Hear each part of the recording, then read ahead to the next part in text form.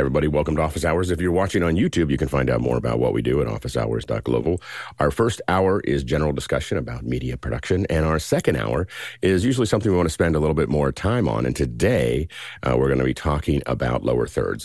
It will show a little bit, but mostly a discussion about it. We've looked at other people's lower thirds. We've talked about it in passing, but really just talk about how we approach that process. And we've got a great panel here to talk about it. So stay tuned for that for the second hour. And if you've got questions about lower thirds, go ahead and start throwing them into Makana right now, or just go ahead and throw general questions in. And if you aren't in Makana, if you're just watching this on YouTube 24/7, you can ask a question right here at askofficehours.com. And so, or just use that little QR code. And so you can just throw those questions in there, and we will file them into the system as we go. So go ahead and use that. And again, you can use that any time of the day. You don't have to wait for the show to start, and we'll get it into the next day's show. All right, let's go ahead and jump into those questions. Mitch, what do we have? Thank you, Alex. First question in from John Nichols in Concord, California. I'm testing Zoom events, checking out Guy's tip to get 1080p video. I'd like to connect my Zoom ISO setup to the event. On the Zoom ISO system, I can connect to the event, but at the host, I can't change the rights to allow recording. Any suggestions? Go ahead, Guy. Yeah, just a little background on this. At Zoomtopia, in the backstage tour, we had Sam let us know that to get 1080p with anybody, you can now use Zoom Sessions, which is $99 a month, which is pretty cool. So now anybody can get not only 1080, but it'll dish out a 720 and a 360 all at the same time. And you could even use second camera input and even have a second 1080p. So you could be sending up quite a bit of data. Now, to answer this question, I had to actually come in a little early here and try to mimic what John was doing. And he's right. When you try to just join with Zoom ISO, it just won't let you into the meeting. So what I did was in the Zoom event, I went ahead and I have a secondary account, and I added it as a speaker. So I then, in the events page, so that you add your person as a speaker, and then log into the Zoom ISO machine with Google Chrome SSO. And you'll see in Zoom ISO, you'll have this new little Zoom Events login once you've logged in via SSO on Chrome. And now when you click on that, you can get into the meeting, and you may get this little warning that says you do not have live streaming permission. Zoom ISO is set to live stream for capture mode. And when you say request permission on the other machine, whoever the host is has to grant you recording permissions or live streaming permissions.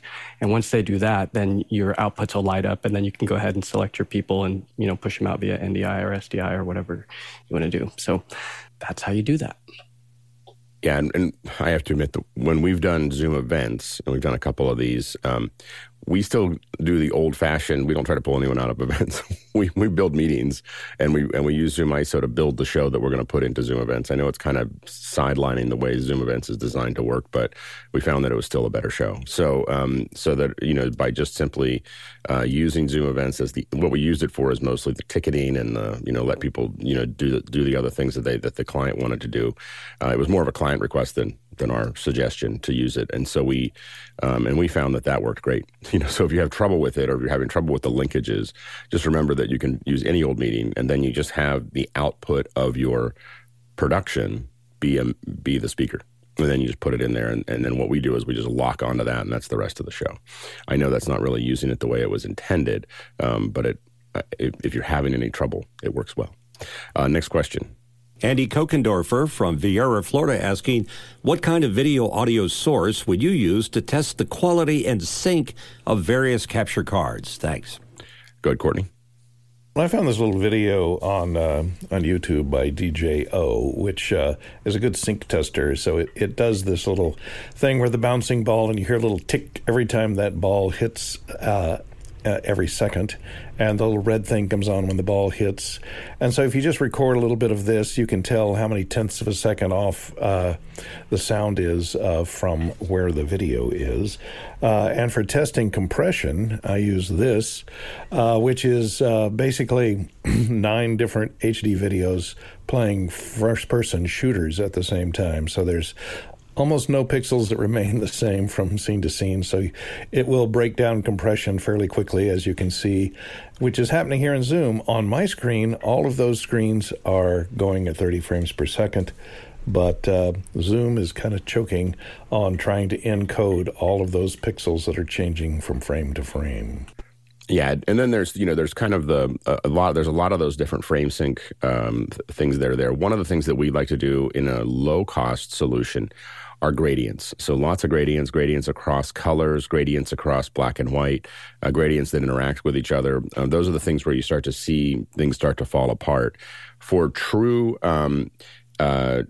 testing, when it's industrial, like we need it to work, sync, we sort out sync with a piece of hardware called a matchbox. Hitomi makes a matchbox, and that's going to calculate your sync. It used to be called Validate before it was something that was used in a lot of satellite trucks, and then that team rebuilt itself as Hitomi, and they started building Matchbox, and it'll do, I think, 16 channels of sync if you're doing that kind of thing, and then for truly validating a card, we use the SRI test signals. So so the Sarnoff signals are the way that you really run it into a card and tell exactly what the card is doing. I think that what Courtney showed is totally valid as far as figuring those bits and pieces out. If you have the money to do it, to use those two pieces, those are the ways that you can absolutely validate the cards. Next question. From Paul Buchan in Columbus, Ohio. Does anyone have any experience with the wireless video devices from Wave Central? Has anyone seen these Wave Central? These are, I have to admit, are these HDMI? These, yeah, these are new to me. I mean, they look like they're being used in facilities.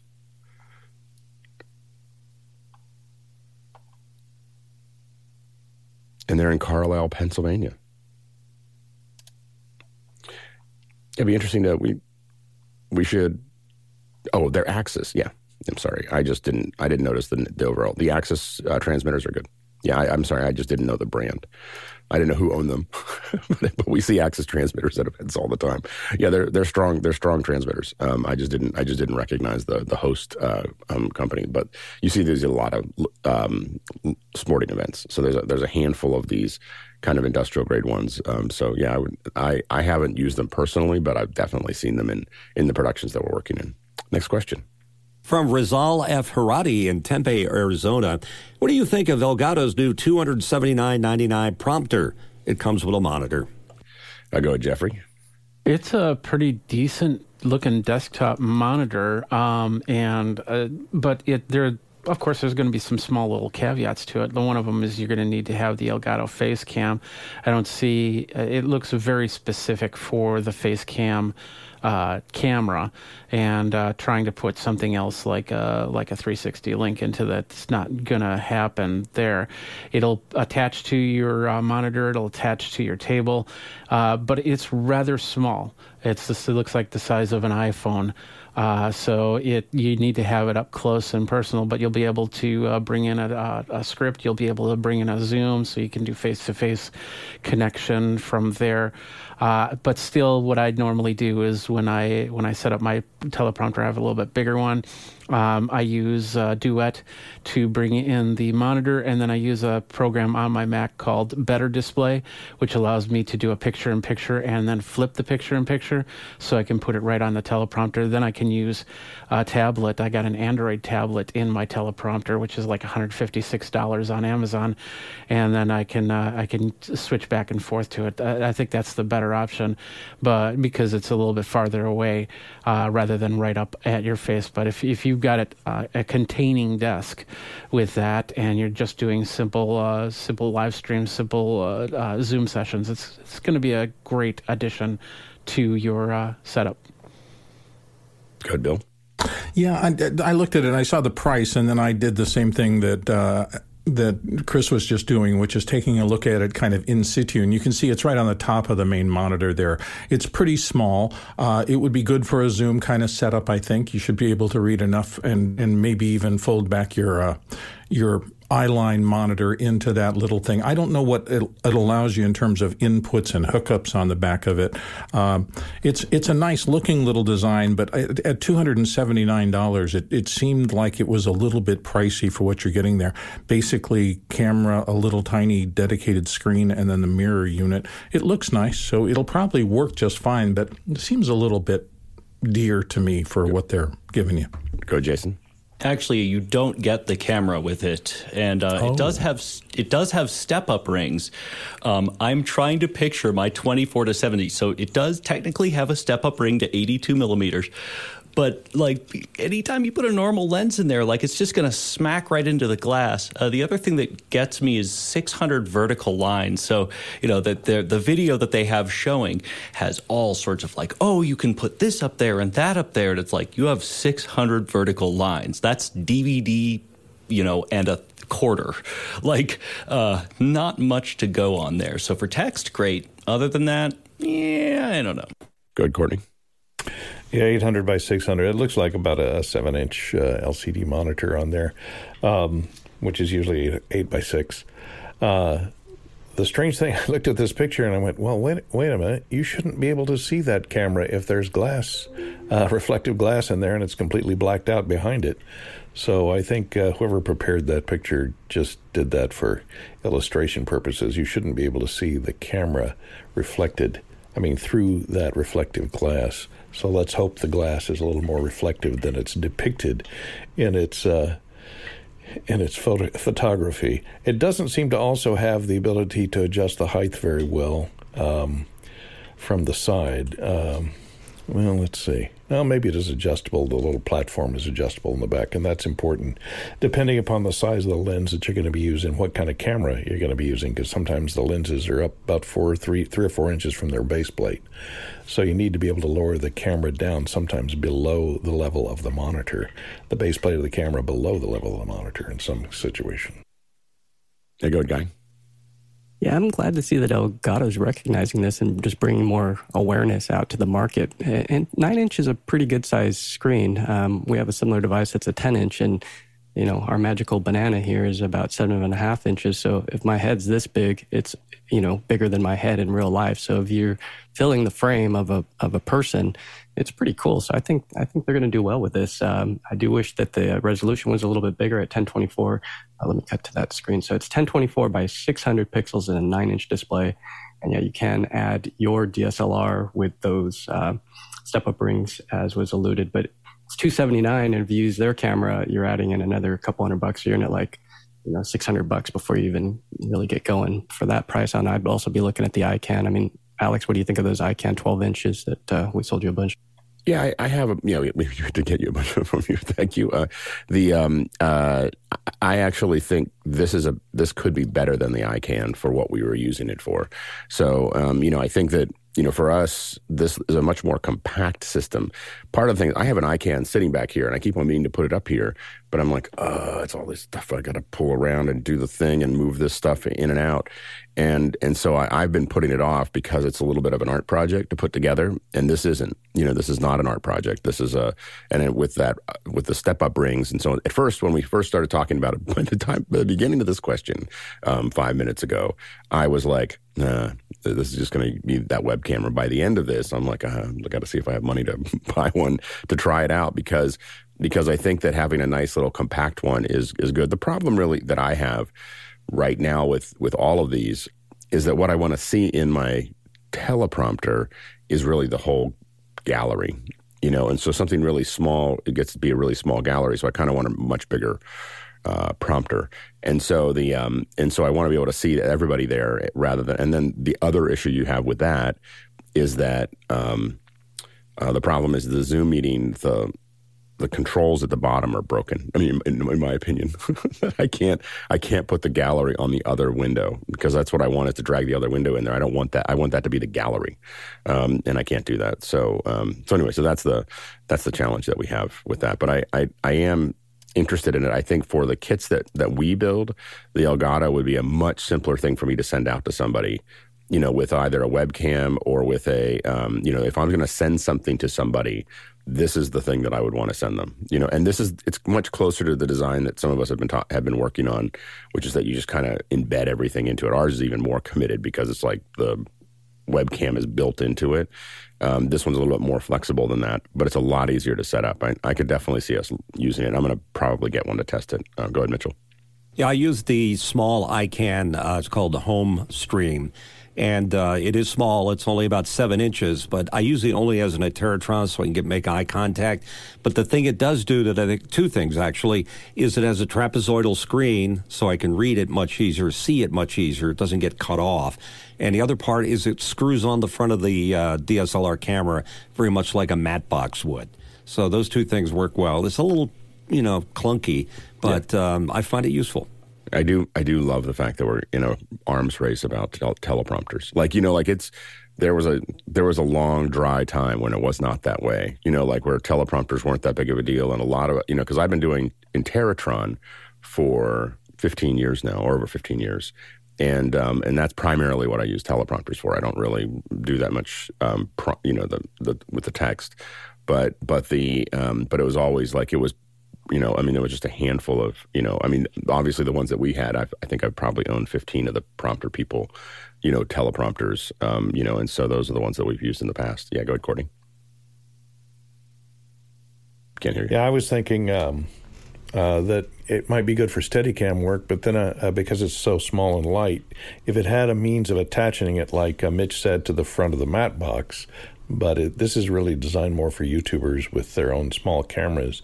But if you got rid of this thing here, and if it slides off the bottom and you had some means of attaching it to either a base plate rods, matte box rods onto a Steadicam, it'd make a good lightweight teleprompter for a Steadicam.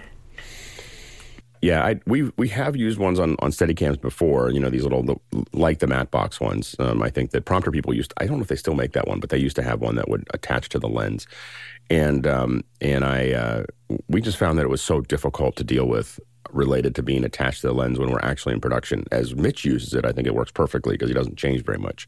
But as we were shooting in the field and putting it on the end of that thing, we were like, oh, I can't do this anymore. Yeah, it's a pain when you have to change lenses if you're using primes on a Steadicam. Yeah, as soon as we started buying bigger teleprompters, we were like, oh, okay, this is a better situation. Next question. And it from Shaitan Flo, from Jørsvold, from Tromsø. Sometime I unfortunately have to work in Windows.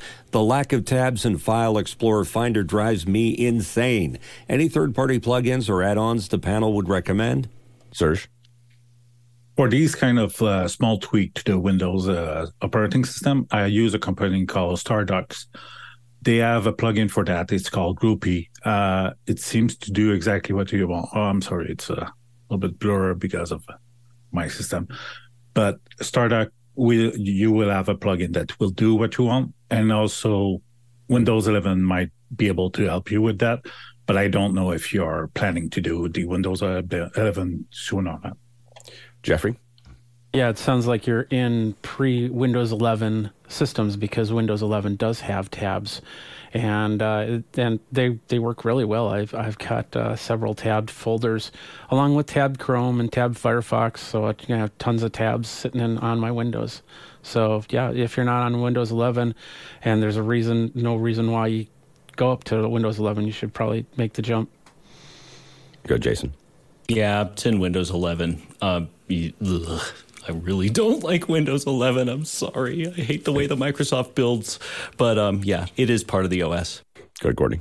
Yeah, I was going to say the same thing. I can show you here are the tabs in the File Explorer, so you can just go from tab to tab, whatever you need, as many tabs as you like. It's all in Windows 11, and it's a free upgrade to any version of Windows back to 7. Wow, free. Next question. From Paul Wallace in Austin, Texas. Paul wants to know, how would you hook up an X-Real Air to a projector so other folks could see what you're seeing, and what projector would be the best bang for the buck? Small, low-cost, yet good 201-inch picture? Go ahead, Bill. Well, Guy will talk about the connection, I'm sure. But the thing that I said a 201-inch diagonal picture is a pretty largely blown-up picture. And just remember that often the way that you do that with the projector is move the projector back. But that follows the inverse square principle. So you lose a lot of light as you move the projector away from the surface to get the picture bigger. So if you're going to really want to use this in a conference room kind of area, make sure that you have some sort of control over the lighting around it, or you're going to wash out really quickly. So Guy can talk about the actual connections to that because he has one of the... 200 inches is really big. Yeah, that's what it's going to be really dim unless something's going on. Unless you got a 4,000 ANSI lumen projector. I mean, well, you can now get. I just got a thing because I was looking at projectors, and so of course you get these emails now every day from Amazon going, "Hey, here's another projector. What do you think of this projector? What do you think of this projector?"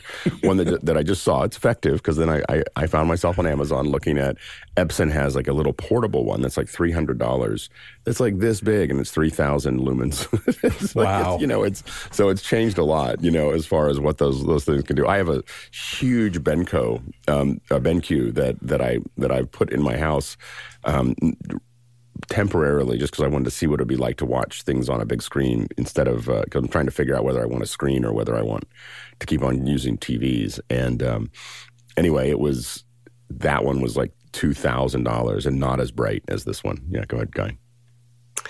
Yeah, it's an interesting question. Unfortunately, after watching a bunch of reviews on the XREAL of how people show what you're viewing through these, I don't think that there's a way that you can show others very well. I mean, you can take a nice quality DSLR and shoot into these goggles and show others, but it doesn't have a way of just natively. Well, and it's just receiving video. I mean, you could just split it, right? I mean, you could just split the signal. Well, yeah, but it's not going to show you, like, I think what he's talking about is the Nebula app, which lets you have 3 screens and you pin them in space, and he wants to show them what he's seeing.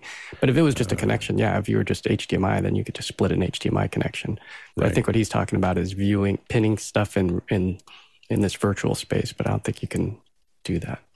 So, got it, Courtney? Yeah, since it doesn't have cameras built into it, you're seeing through the glass, right? So you could take a webcam or something that has a close focus on it and stick it behind one of the eyepieces to show you what you're seeing. Of course, it wouldn't be stereo, but I don't even know if it does 3-dimensional stereo. It does. So the Nebula app. You must have gotten yours, Alex. Yeah, it does. I got it working. It turns out, by the way, that cable is really important. Like it will not work well without the cable that comes with the glasses. So I'm marking that very carefully. I don't know why. It looks like a USB-C cable, but every other cable, it blinks out all the time, and so it'll play for a second and then stop and then play for a second and stop. But if you use the cable that it came with, which I'm already getting ready to buy a second one just to make sure I have it, it works exceptionally well. I watched all of the last Mission Impossible, just laying on my bed on Sunday, just looking up and watching it as if there was a screen. I mean, I did find the little thing that Guy had showed that I couldn't find in a previous episode here was that the little cap that goes on the front of the lenses was just hidden in the box, at least when I got it. I just didn't open the box enough to find it, so it's there. And it's a pretty great experience, especially with, I have, the iPod Maxes on and I was kind of embedded, for a couple hours. It was awesome. It is definitely going to be something I travel with. I mean, I can see myself just watching movies in the plane. I mean, just because I tend to just disengage when I get on a plane, and this is just going to be another. I usually have eye patches over. Now I can sit there and watch movies. It's great. Go ahead, Guy. Yeah, as far as projectors go, the big hit at CES was these newfangled projectors that are shaped more like this, where you could put them down below the wall, and then they fire up. This one's rather expensive, but there are other models that I've seen some people on LinkedIn posting up. But yeah, this is the new in thing, is not to have it be mounted up near the ceiling, but to put it near the wall. And there's a bunch of manufacturers coming out with these different types of projectors that are low firing.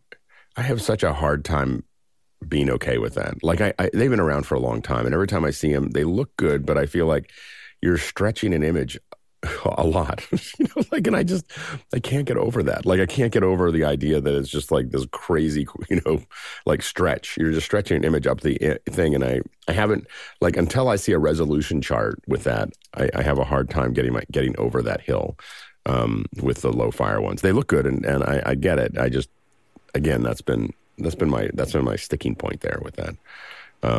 Yeah, go ahead, Chris. I will remind you, Alex, that we watched VHS for 30 years and everybody was fine with it. So it's probably I wasn't fine okay. with it.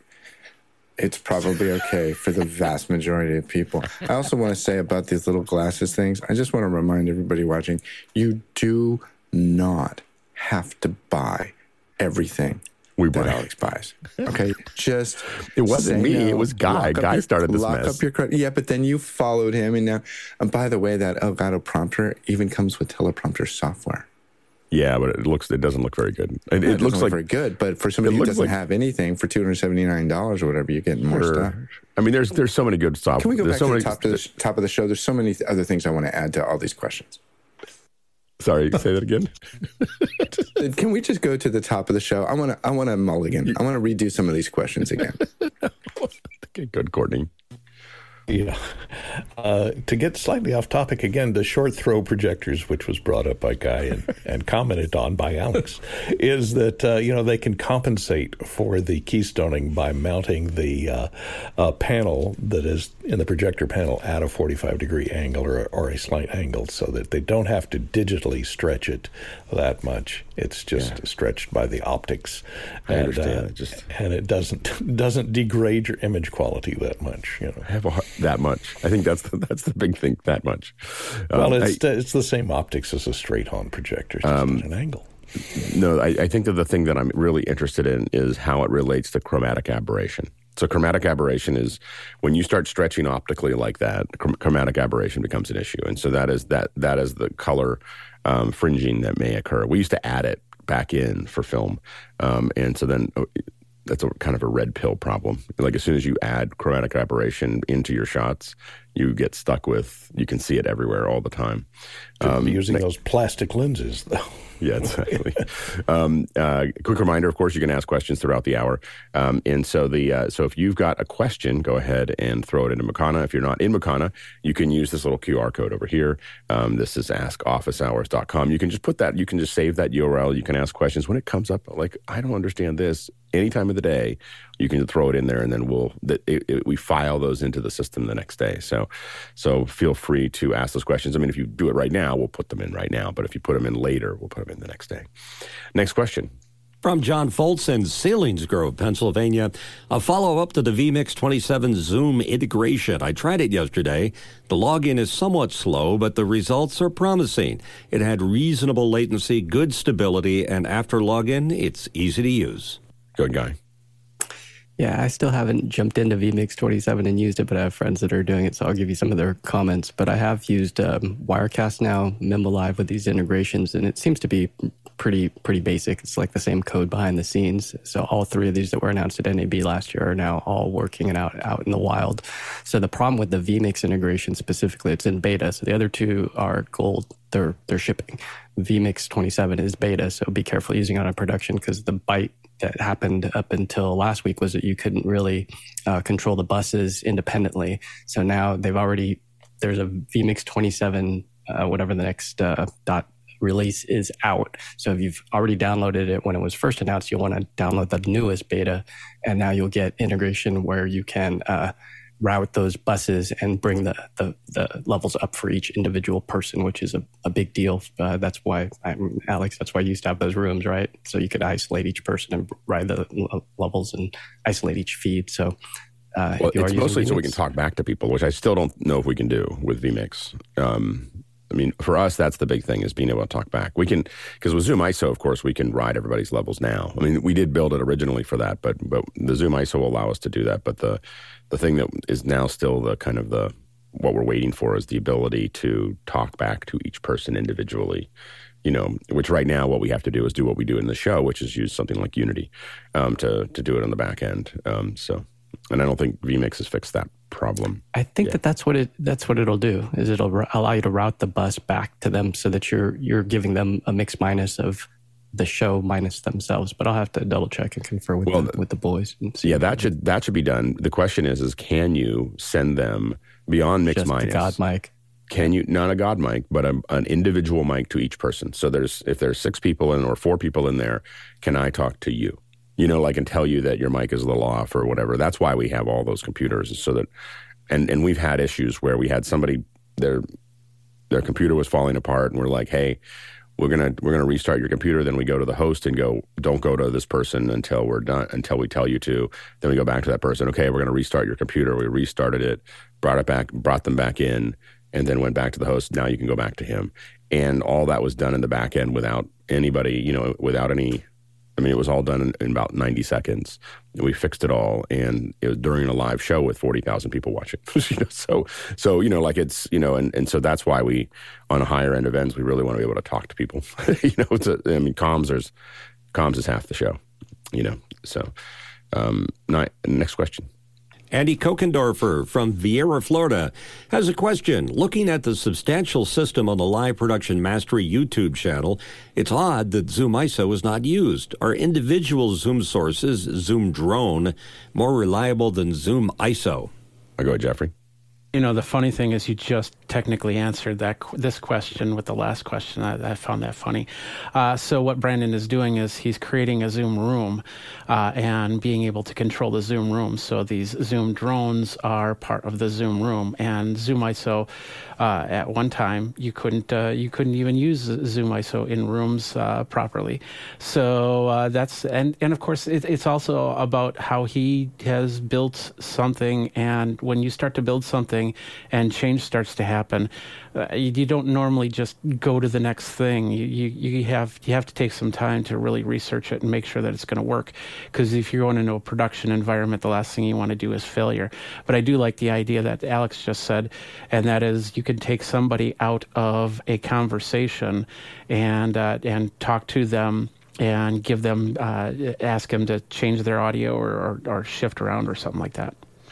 Yeah, and what I will say is that it took us a long time, too, because we have that pipeline that we needed.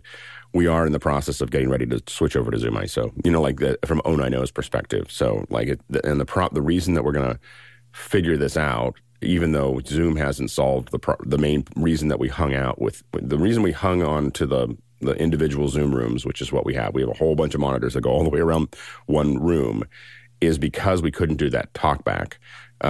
And we're going to figure out other ways to do that with whether it's Unity or ClearComm or other things. And the reason that we're doing that is because when you do the Zoom Room solution, you are doubling the latency, and I'm afraid that I can just hear it. I can hear the latency, I can hear the delay between people talking, and I can't take it any longer. So the advantage of Zoom ISO is that we're in a room at low latency, and that shows up on the show, that we can banter more effectively because of that. In fact, the direction that we're going to try to go next year as we move forward is I'd rather have low resolution. Like I want this ultra low latency, don't worry about whether it breaks up a little bit, blah, blah, blah, between the panelists, here, and cut my latency in half. It can be 640 by 360 or 720 or whatever, and then send a higher latency SRT back to us and let us do it so that we can get that, because it feels different. It just feels different when everyone can interact. Yeah, go ahead, Chris. That's a really good point about the latency, because I've been noticing in other casual Zoom meetings, like our Zoom space room that we hang out in a lot, that quite often we're talking over each other. And I think that we've become very accustomed in this meeting, in this room. There is a protocol, you don't speak till you're spoken to. Very seldom do we talk over each other or cut each other off. I'm the worst at it, probably. But when you don't have that latency can be quite painful. Also, I'd like to say about Brandon, Live Production Mastery, this is an interesting problem because he has a technique that he has built up. And he's built up the idea of, he starts a Zoom room, and he uses his Zoom drones just to have a place where he can pin people. He's not doing individual meetings for each one of those people and merging them into a master cut, a line cut. Brandon so we tend does to call that. A pin farm. A pin farm, yeah. So he's using Zoom farms, Zoom drones, and a pin farm. Yes, of course. So the problem is that Brandon has become accustomed to this workflow, and he's comfortable with it. Maybe we don't even know if he's tested Zoom ISO. Maybe he hasn't. Maybe he hasn't gotten into it. And I think that it's important for all of us to know that a workshop or a community like this is super powerful, because I've learned innumerable amounts of things from people like Guy or, Grant and stuff. And so we have different people that are workshopping ideas and bringing it to the community. And it gives us the freedom to lean on their research and to take it forward. And I just think anytime you find yourself going, well, I just like doing it this way, you really need to check yourself, because this industry moves so fast. In a matter of no time at all, your old iPhone 6 is going to be an antiquated paperweight. I love that table. Go ahead, Guy. Yeah, this is a great video, and I'm glad to see Brandon helping people out by showing his behind the scenes and letting people know why. But it is a comfort factor. I've been watching some of Brandon's videos before he even started this channel, and he's had these pinning farms for years, and Chris is right. It's absolutely a comfort thing where he knows that an HDMI output fed into a decimator and into his Constellation works 100% of the time. You do pick up that screen debris, and if you have to zoom in using a DVE to obscure or just go to 105% or something, now you could be clipping off somebody's head. And if it's already a 720p signal or 360, you're just blowing up bad pixels anyway. And I know that he has a Zoom ISO rig with the Sonnet box. In this video or one of the other ones, he mentions that he had to use it for something else, so he couldn't use Zoom ISO. So he does have the stuff. It's just, it's just money. It's just one of those things where can you have two of those Sonnet boxes? But I believe he needed to route the outs to somewhere else, so he had to utilize that Sonnet box for another piece in his puzzle. But yeah, you do lose, I think, even some color fidelity. Is that right, Alex?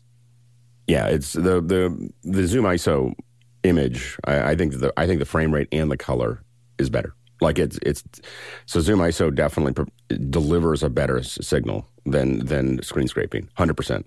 And you're not getting debris, and you're getting, and it's, so it's definitely a better signal. Like it is. Again, we held out for a while with what we were doing, and I just couldn't, I just couldn't justify it anymore. So we're moving to Zoom ISO to do those things. So we may do one more show just because we haven't done the conversion, but with it. But I think that after that, we're moving to, and by next year will be all Zoom ISO, and we're just going to have to figure out how to do comms. And so what we realized for a lot of the shows that 090 does anyway, the only person we really need to talk to is the host, to talk to them, so we can go through the trouble of giving them a Unity or ClearComm output, to tie in. And now that, so those are the two things that we're looking at there. Yeah, go Jeffrey. And one last thing, Andy Carluccio just said in the chat that Brandon uses more than just Zoom. He'll bring in a Teams call. He'll bring in a Google Meet call. So, and of course, Zoom ISO is not part. You can't run Zoom ISO on those types of situations. Well, yeah, but you can also deliver those. We've done a fair bit of those as well. When you deal with government agencies or other things like this, we've had multiple large corporations, government agencies, so on and so forth. Some can only use Teams, and some can only use Meet, and some can only, they're like, this is all we have in the company. So you can use the Zoom ISO to grab the feeds that you have there. Now, what it doesn't do, what you have to figure out is how you're going to deliver those people to that discussion. But there's ways to deliver that back into the general mix as well. It does put Teams and other things on a slightly lower rung in quality than Zoom ISO, but that's going to happen because it's not going to be 1080p. Next question. Randy Boyd from Thunder Bay, Canada, looking to get a mono-price Blackbird 4K 8x8 HDMI matrix switch, but noticed complaints about long startup times and high latency when switching. Have any of the panelists had any experience with the switch, or would you suggest something else? Go ahead, Courtney. I haven't had any experience with a switch. I took a look at it, and one of the problems with HDMI matrix switching is this is HDCP 2.3 compliant. And in order to be HDCP, which is the high definition content protection, insisted upon by the MPTP, it has to negotiate every time you change the connections to see if your output device is HDCP compliant, or it could be a recorder, in which case it has to mute the video and audio. So it has to, when you turn it on, and it has to pull all the inputs and all the outputs and build a huge table of EDID table for every input and every output to see whether there's protected content coming in, or and what it's going out to. And then if you change anything, it has to rebuild that table. So it tries to manage the EDIDs and HDCP compliance, but it's going to take a few seconds every time you switch to make sure for each input to shake with the output that you've connected it to. So it can't clean switch very easily. So if you want to clean switch between inputs and outputs, get an SDI, convert everything to SDI and get you an SDI hub. It's not a switcher. So it's, I own one. So I own one. It's sitting right in front of me here. I use it. It supplies a bunch of my monitors. I don't have the expectation that it stays up all the time. I don't have the expectation of restarting it all the time, number one. Number two, I don't know how long it takes, because I turn it on and then I go do something else and I come back and I start to work on it. Number two is when I switch it, I wouldn't say that it takes more than a second for it to make that change. That's my experience of it, is it takes a second or less to move it, but it's definitely not a clean switch. And to Courtney's point, that's not what, you not only would you not get that with a router, you'd have to get a clean router. So the clean switch router from like Blackmagic has one. So that's what you would need to be able to do that clean switch, or just get a switcher. Like when I switch a lot of things now, I have a switcher here and I just tap that I want to see something else.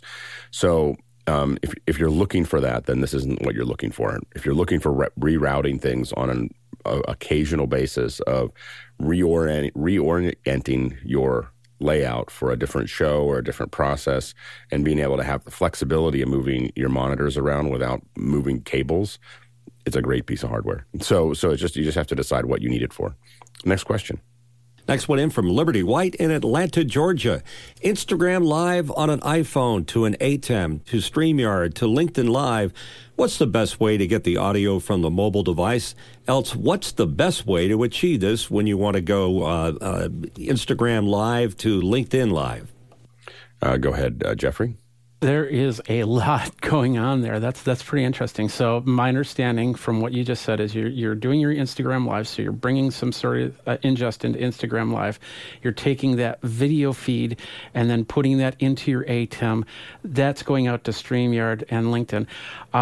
Like I said, lots of working parts there. I would probably take the Instagram Live and keep it separate from the iPhone going, and so you'd actually have two parts going into StreamYard there. But the audio from your iPhone, depending on what you're using, should be able to pull the video and the audio into the ATEM, so you can then pull it out from there. Once again, it really depends on your iPhone. If it's not doing that, then getting something that can actually be docked, so you can get external audio through a cable, and then of course the HDMI, that would help with that. But yeah, it's just, there's a lot of parts there that I'd also even start thinking about routing audio through a mixer, so I can control what the Instagram Live audio is doing, and it doesn't overpower the vocal of whatever, if you're talking over it. Yeah, my guess is that you're a third party on an Instagram Live you're trying to stream it to, like, that phone is not interacting with it, and if it is, it's really complicated if you do it that way. And so I would interact with the person if you're doing like a two-person thing on another phone, and have this be just capturing the output of Instagram Live. I think that, I don't know whether, I've never tried to do Instagram Live with a phone to a switcher, but it should, as Jeffrey said, should be embedded into that signal. If it's not, then what you need is you need a Bluetooth to something. JK Audio makes a lot of these different things, Bluetooth to 1/8-inch jack, Bluetooth to something else. But what I would use, because I have it laying around, is a Bluetooth to Dante, and then Dante to get to like an Avio that would go back into my switcher to do that in bed, which is way overkill. It's just what I have laying around in the office, and so. But I think that what you need is a Bluetooth that's going to then output an 1/8-inch jack that you can then put into an ATEM. So because it's got the phone has to see it as a headset, I think that if you're having trouble getting audio embedded, it means the phone's looking for a headset, and you need to give it one, and that'll be. And since you're already using the output, you'll need to have a. Now, with the newest iPhone, you may be able to put that into you may be able to, with the newest one, connect it to a hub, and then from that hub have a USB interface as well as a USB audio interface as well as the video output. And I haven't tested that yet, but that might be a valid solution. So that'd be another way to look at it. I will recommend against the procedure. So while you can do this, I would really be curious about why you want to do this. We're going to be streaming across a lot of platforms as a test for something else, and so you'll see us doing this. We're going to wait until after the move. I was going to do it starting very soon, but we're going to wait until after our move before we start turning up all the other platforms. But you'll see us do the same stream to everyone, but I'd recommend generally not doing that. And because you really want to think about how you make everything customized for the platform that it belongs on. And I think that what we put on Instagram is not the same stuff we would put on LinkedIn. And so I don't know if that's I don't know if I would do that. Next question. Next one in from Douglas Carmichael. What gives LLMs a specific personality? I've noticed that Claude can do better with business-related prompts, for example, than GPT 3.5. Go, Jason. The training data and the quality of the interactions that the users give back to the LLM based on the training data. Go with Serge. I know it's part of ChatGPT, but I'm using Bing, and Bing has within the Edge browser, there's a special place that you can say what you want to compose an email, compose a paragraph, and you can have a tone that you change. And I find that to be very useful for business related emails. Next question. From Serge Blondin in Montreal, Canada. Any reel with the X Reel and compare the video quality with the Meta Quest 2. I haven't compared that. I mean, recently, I would say that my impression of the X Reel was that it was very high resolution, and the color was probably a lot brighter than what I saw with the Meta Quest 2 that I have. I still see pixelation in the X Reel, so it's not like I don't see any that's there, and so but I felt like it was higher quality, but I'll see if I can put both of them on back and forth. It's hard. I got to find the same footage. I'll have to jump into the movies or the Netflix app or whatever and see if I can't look at something on one and then look at something on the other. I think that the X Reel has the advantage that it's not being built for that headset. It is basically like an HDMI out from your computer, so it's not dealing with the same level of compression and everything else that other ones do. I did find that watching YouTube on it was not a great experience. For whatever reason, I could see a lot of compression in YouTube, and I couldn't quite figure out why. It also doesn't handle it doesn't handle HDCP, so anytime you hit something that's copyright flagged, it just turns off. So I didn't get any of that footage. So those are the other challenges there. Next question. And it's a QR code drop question from Rich Clemens in Morgantown, West Virginia. Why does our on-screen QR code for asking questions say .com rather than .global, which works? It's a QR code question about the QR code. How meta. Anyway, it is very scientific. It's that when I did it, I couldn't get the global to work for some reason, and so I did .com, and I haven't gotten around to fixing the QR code. There's a little bit of work I got to do with that QR code, and so the guys then went out and did the work to get the global working, and so global does work. I just haven't fixed the key yet, so we'll get that fixed. I was going to do it last week, and then I came down with something. So we'll, but stay tuned. We'll get it fixed. But you can use .global as well. Next question. From Evan Troxel in Talent, Oregon. The question is regarding cloud-based remote recording studios. I use them for audio and video podcast. Is there a preference among the group between Riverside.fm and Squadcast, and why? Squadcast is a lot less expensive, I think, than Riverside, if I remember correctly. But I haven't used Riverside. We used it once, and it has this weird windowing thing that it was cutting people off, and it frustrated us so much that I know that you could pay more to get it to do it, but the fact that they did it, don't know, there was a thought process there that made me really upset, and that they were going to do that to us to make us pay more. And I just got mad and wouldn't use them. So I just, it was just like, I was like, oh, that's just BS. It felt so artificial the way that they were clipping it, and we made a bunch of mistakes because of it. We used it, once. And because of that, we made some mistakes about framing, and we suddenly realized we had a wider aperture than we thought we did. And then we were told we'd pay, and then we'd see the full aperture. And I was so angry that I just wouldn't use them again. So we're probably moving out of Zoom and we're researching Squadcast for our Michael Krasny because Zoom doesn't do double recording, even though they promised they would a year ago. Go ahead, Guy. Yeah, I haven't tried Squadcast, but with Riverside, the benefit is that it's actually recording locally. So you can do the interview live, but then you're recording locally, and after you wrap, it will upload that file in the higher quality. That's what Squadcast does as well. Squadcast does the same thing? That's exactly what it does. I don't know if it does. It'll record the individual. Yeah, that's its big advantage. So I don't know. We'd have to look at one versus the other. But I haven't used Squadcast before, so we're starting to research it because we just decided we had to move past Zoom for this specific thing because lack of double-ended recording just became we kept on thinking it was going to come, and then we've given up. So the Squadcast is the one we're looking at. And I've been brought on to other shows. It's super convenient. They send you a link, you jump in, you hit record, and boom, you're on. And so I think that it's actually going to be a great solution for us. The only thing that we're missing is really the Zoom ISO. If we want to do a live video of it. If we don't care about live, then I think that Squadcast is going to be great.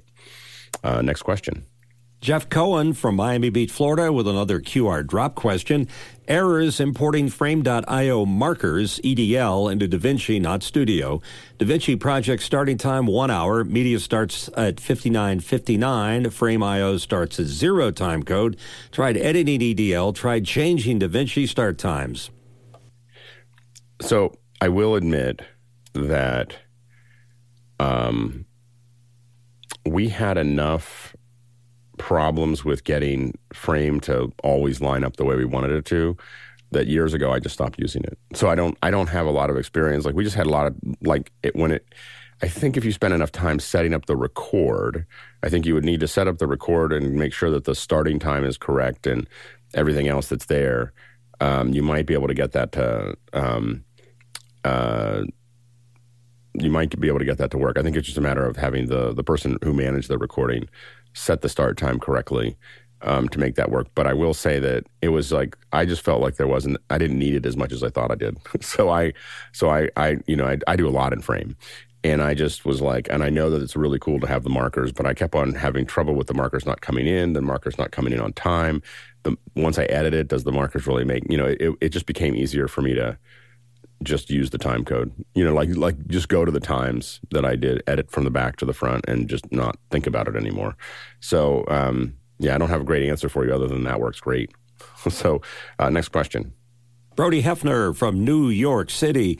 When presenting Keynote on an M1 MacBook via a long HDMI cable to a Samsung monitor, no image, but a short cable worked. The local tech inserted a decimator at the receiving end of the long cable, which worked. Does a decimator boost a weak HDMI signal? Go, Serge. I think the problem is more your long cable that might not be compatible with, let's say, 4K. If the Samsung monitor is 4K, the Mac will automatically try to do 4K, and that long cable might be the issue. The decimator at that point will probably just get the 1080p, and that same cable will work fine with 1080p, and after that, you don't have that problem.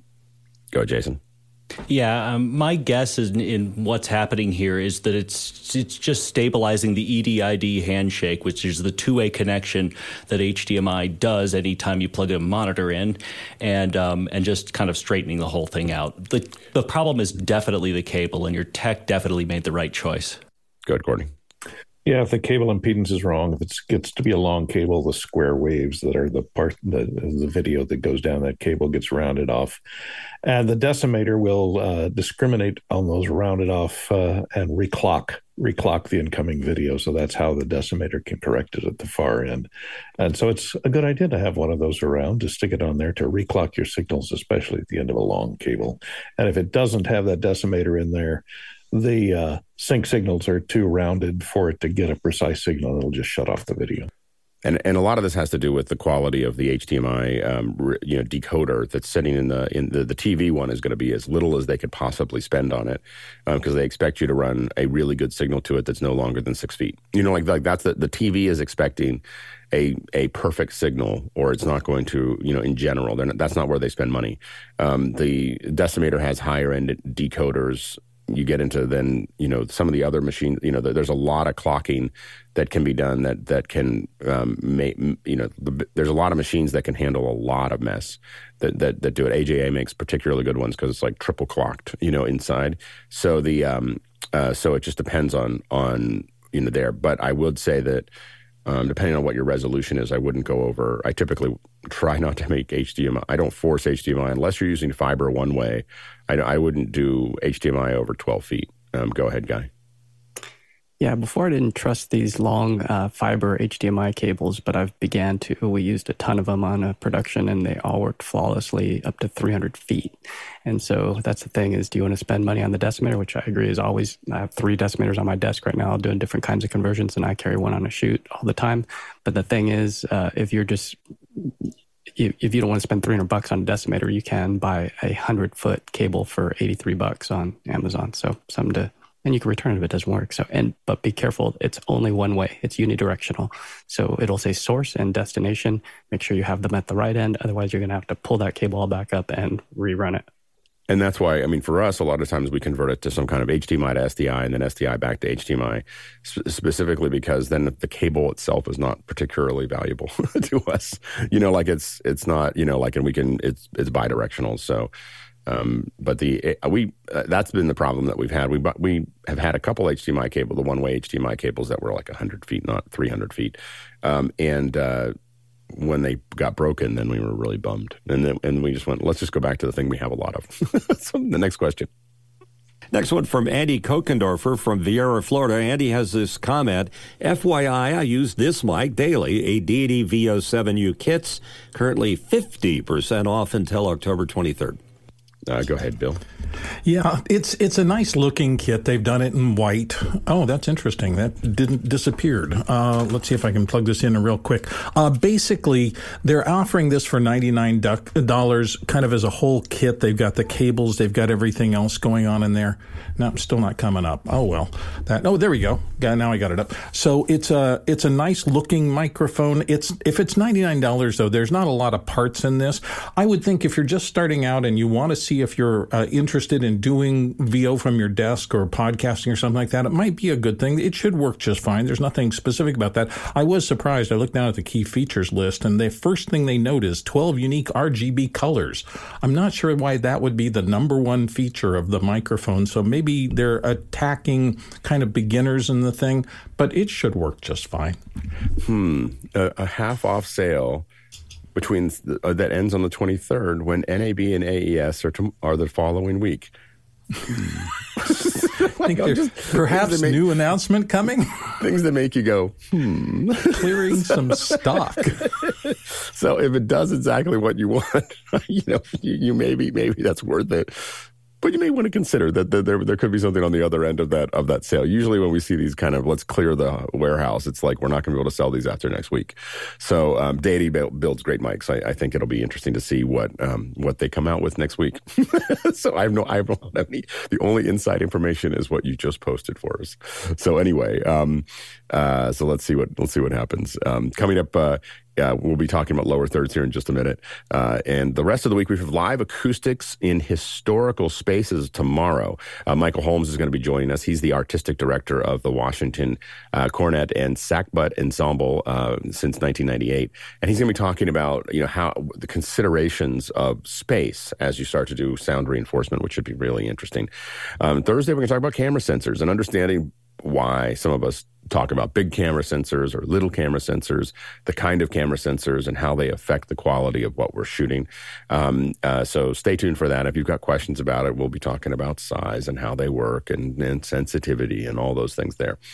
On Friday, we're going to have OWC here talking about jellyfish and storage. They're not going to talk about diving at all. So the jellyfish is one of the storage things that OWC has, but it's going to be great. My good friend Sam Messman is going to be part of that crew that is going to be showing up for that on Friday. Saturday, of course, is the weekend. We're going to be doing some R&D. We're doing HDR 5.1, as well as answering your questions. Sunday's introspection. It's when you really can ask questions and concerns and everything else about office hours. We don't broadcast that, but you can be part of that. Also, just a quick reminder that we are looking for panelists.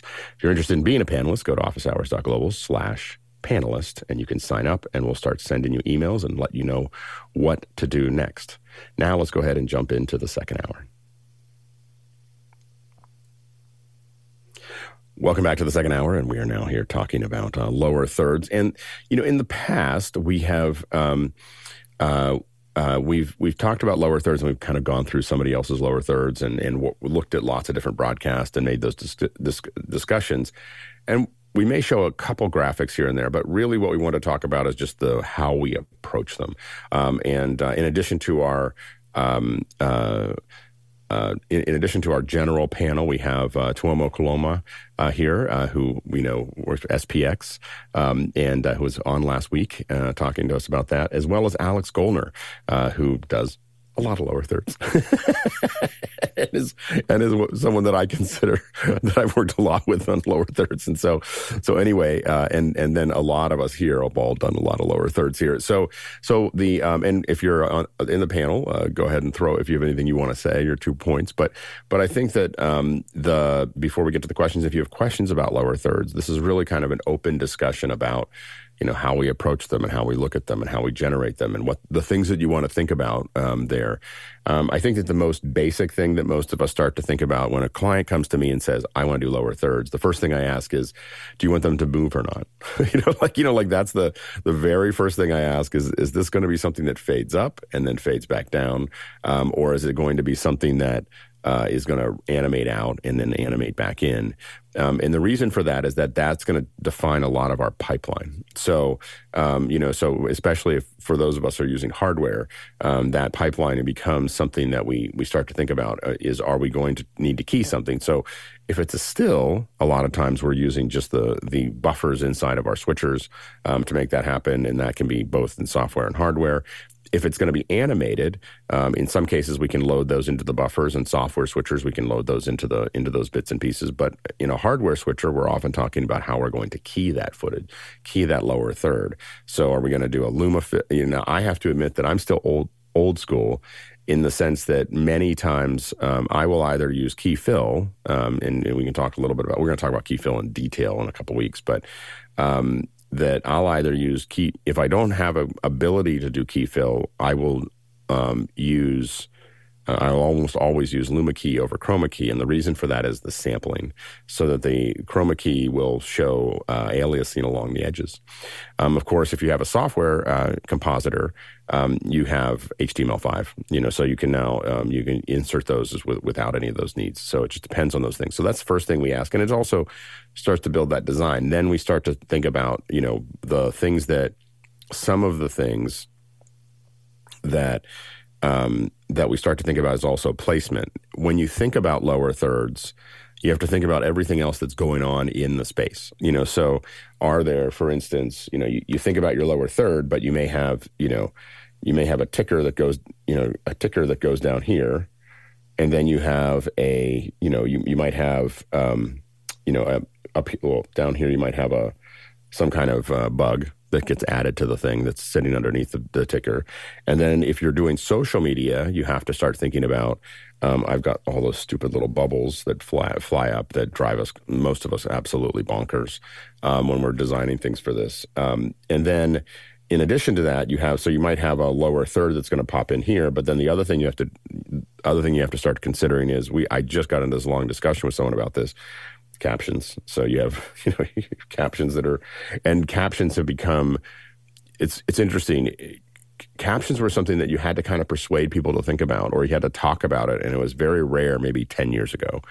And now it is everywhere. Like it is, and part of that, there's a couple different things that happen there that have affected captions and how they're used. One was social media, because people make decisions about whether they're going to watch your show based on, they're going to open up that up and they're going to see text going across the bottom, and they'll decide whether they want to turn the audio on or not. So it became marketing for the piece. So that became something that people are burning titles in or doing other things with it. The second reason is because the audio is so embedded. The dialogue in many movies now is so embedded into the background that a lot of people are turning the captions on because they can't understand what people are saying.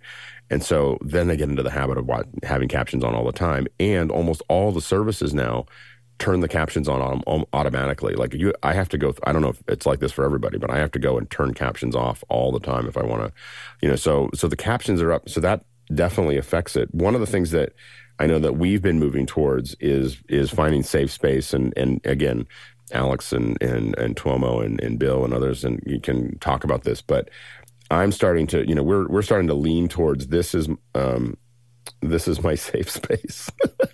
Like this is the place I can tag people. It used to be all under here, that we would tag. And then the other thing that for a while, people were deciding, I don't know how much this is still the case, is, you had, are we framing for any kind of 4x3, but that's kind of fallen away. We don't worry too much about centering this stuff. I don't worry about too much about centering it.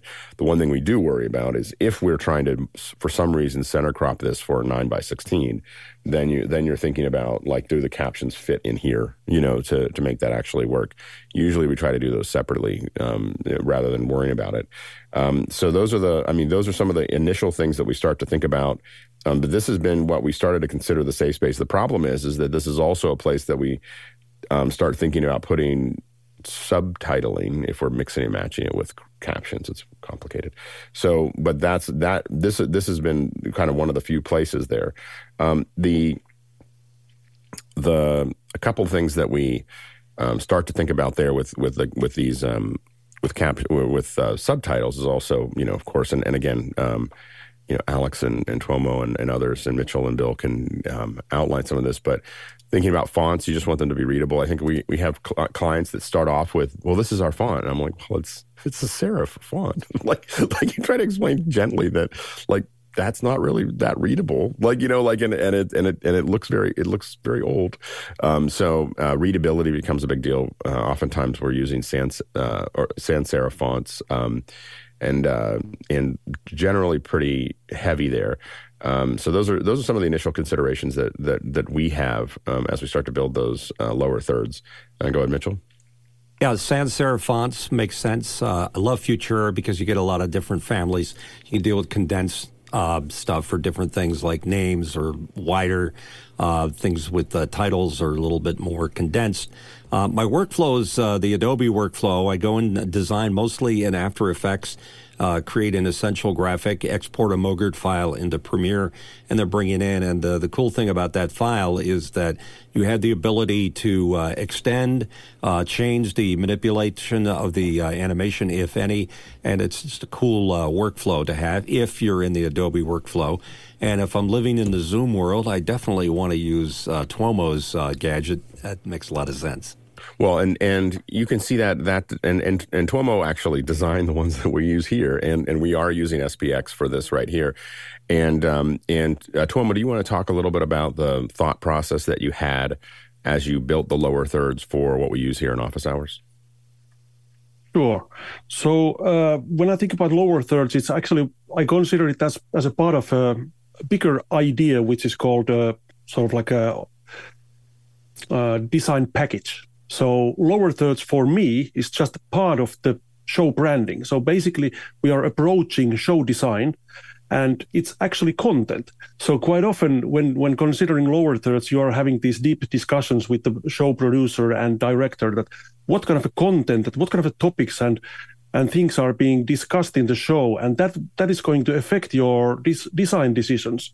So you might have two different production methods. You are going to do either a live show or a pre-recorded show. That's one differentiator, and that is going to affect your workflow overall and your toolkit, that what you are going to use to produce these things.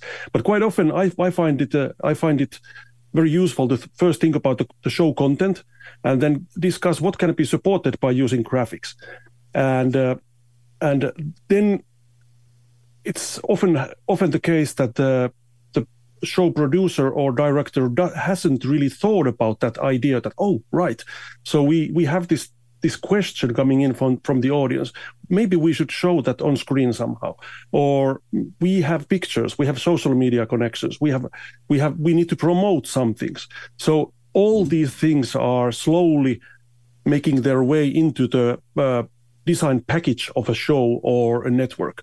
And so then the discussion of using lower thirds, in this context, we are quite often, we consider lower thirds just a simple name tag or name strap for a person on screen. But usually in my projects, it's way more complex than that. Yeah, and I think that there's a lot of discussions about what does that strap mean, and again in Europe we find it, a lot of people refer to them as straps, but like, why are we doing that? A lot of times I'm thinking about, like, especially when I'm thinking about it in post, and to some degree when we think about it in live, it's when would you go, who is this person?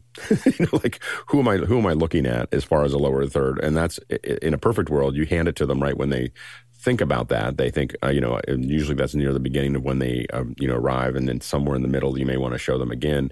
But you're trying to make that decision of how often do you have to do it through that process. If you think that the person's going to watch start to finish, then you don't need to do it very often. If you think people are going in and out, then you have to kind of ID them more often. I try to make it. I know I have to admit that I tend to be a little. I want it to always just be of service to the viewer. I'm not trying to take over. I don't want the lower thirds to be something that I'm looking at all the time.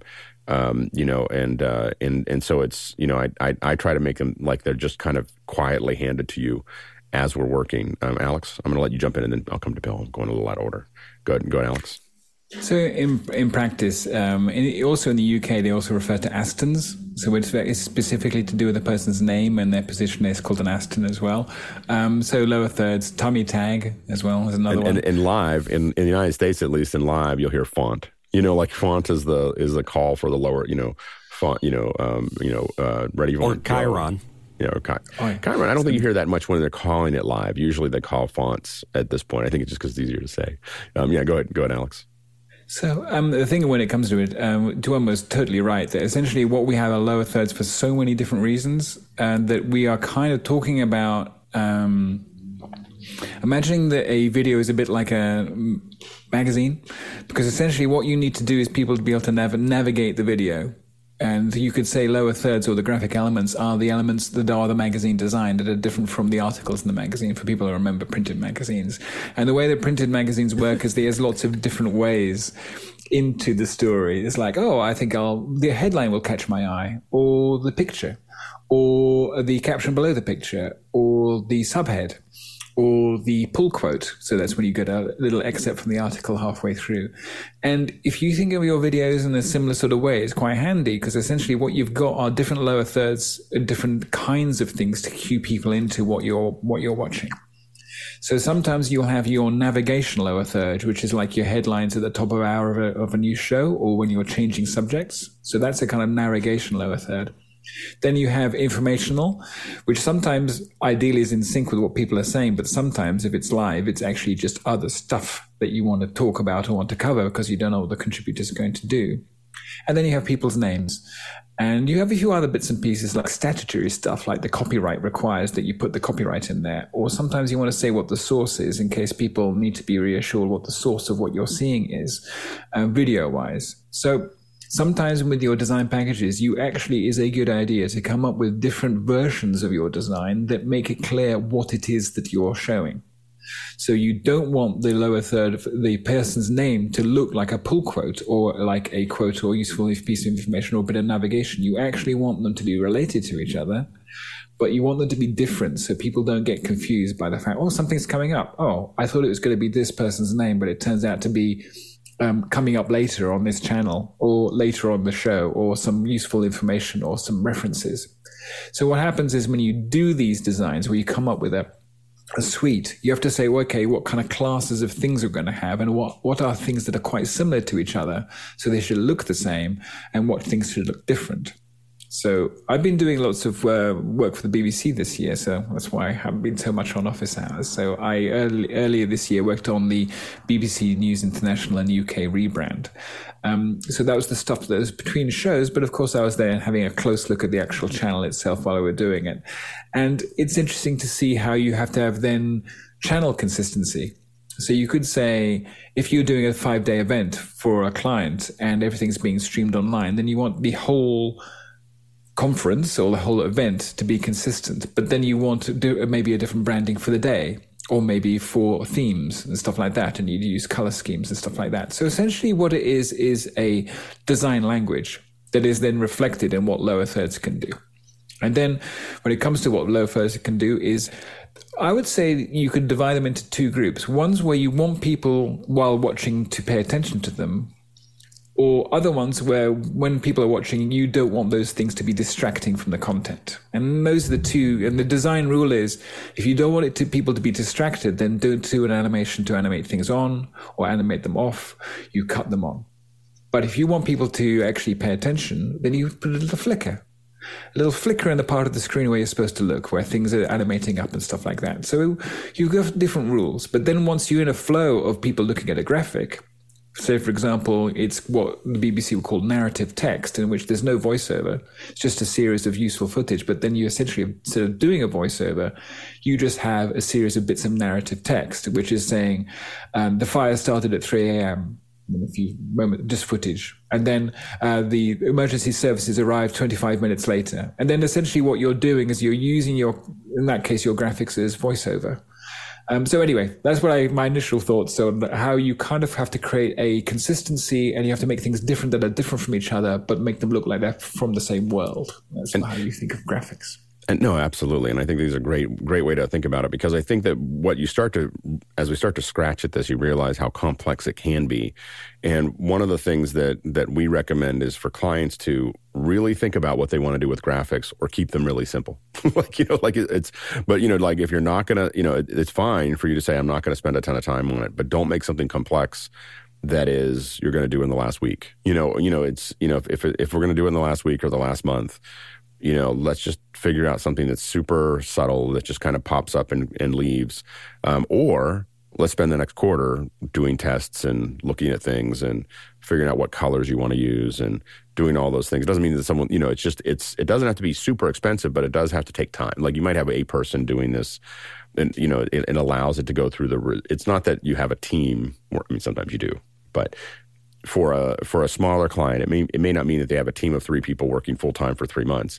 It just means that they're seeing something every week from a designer, and they're able to go through the decision machinations that are required to get that done, so that they can make a group decision about what they want it to look like, which is very hard.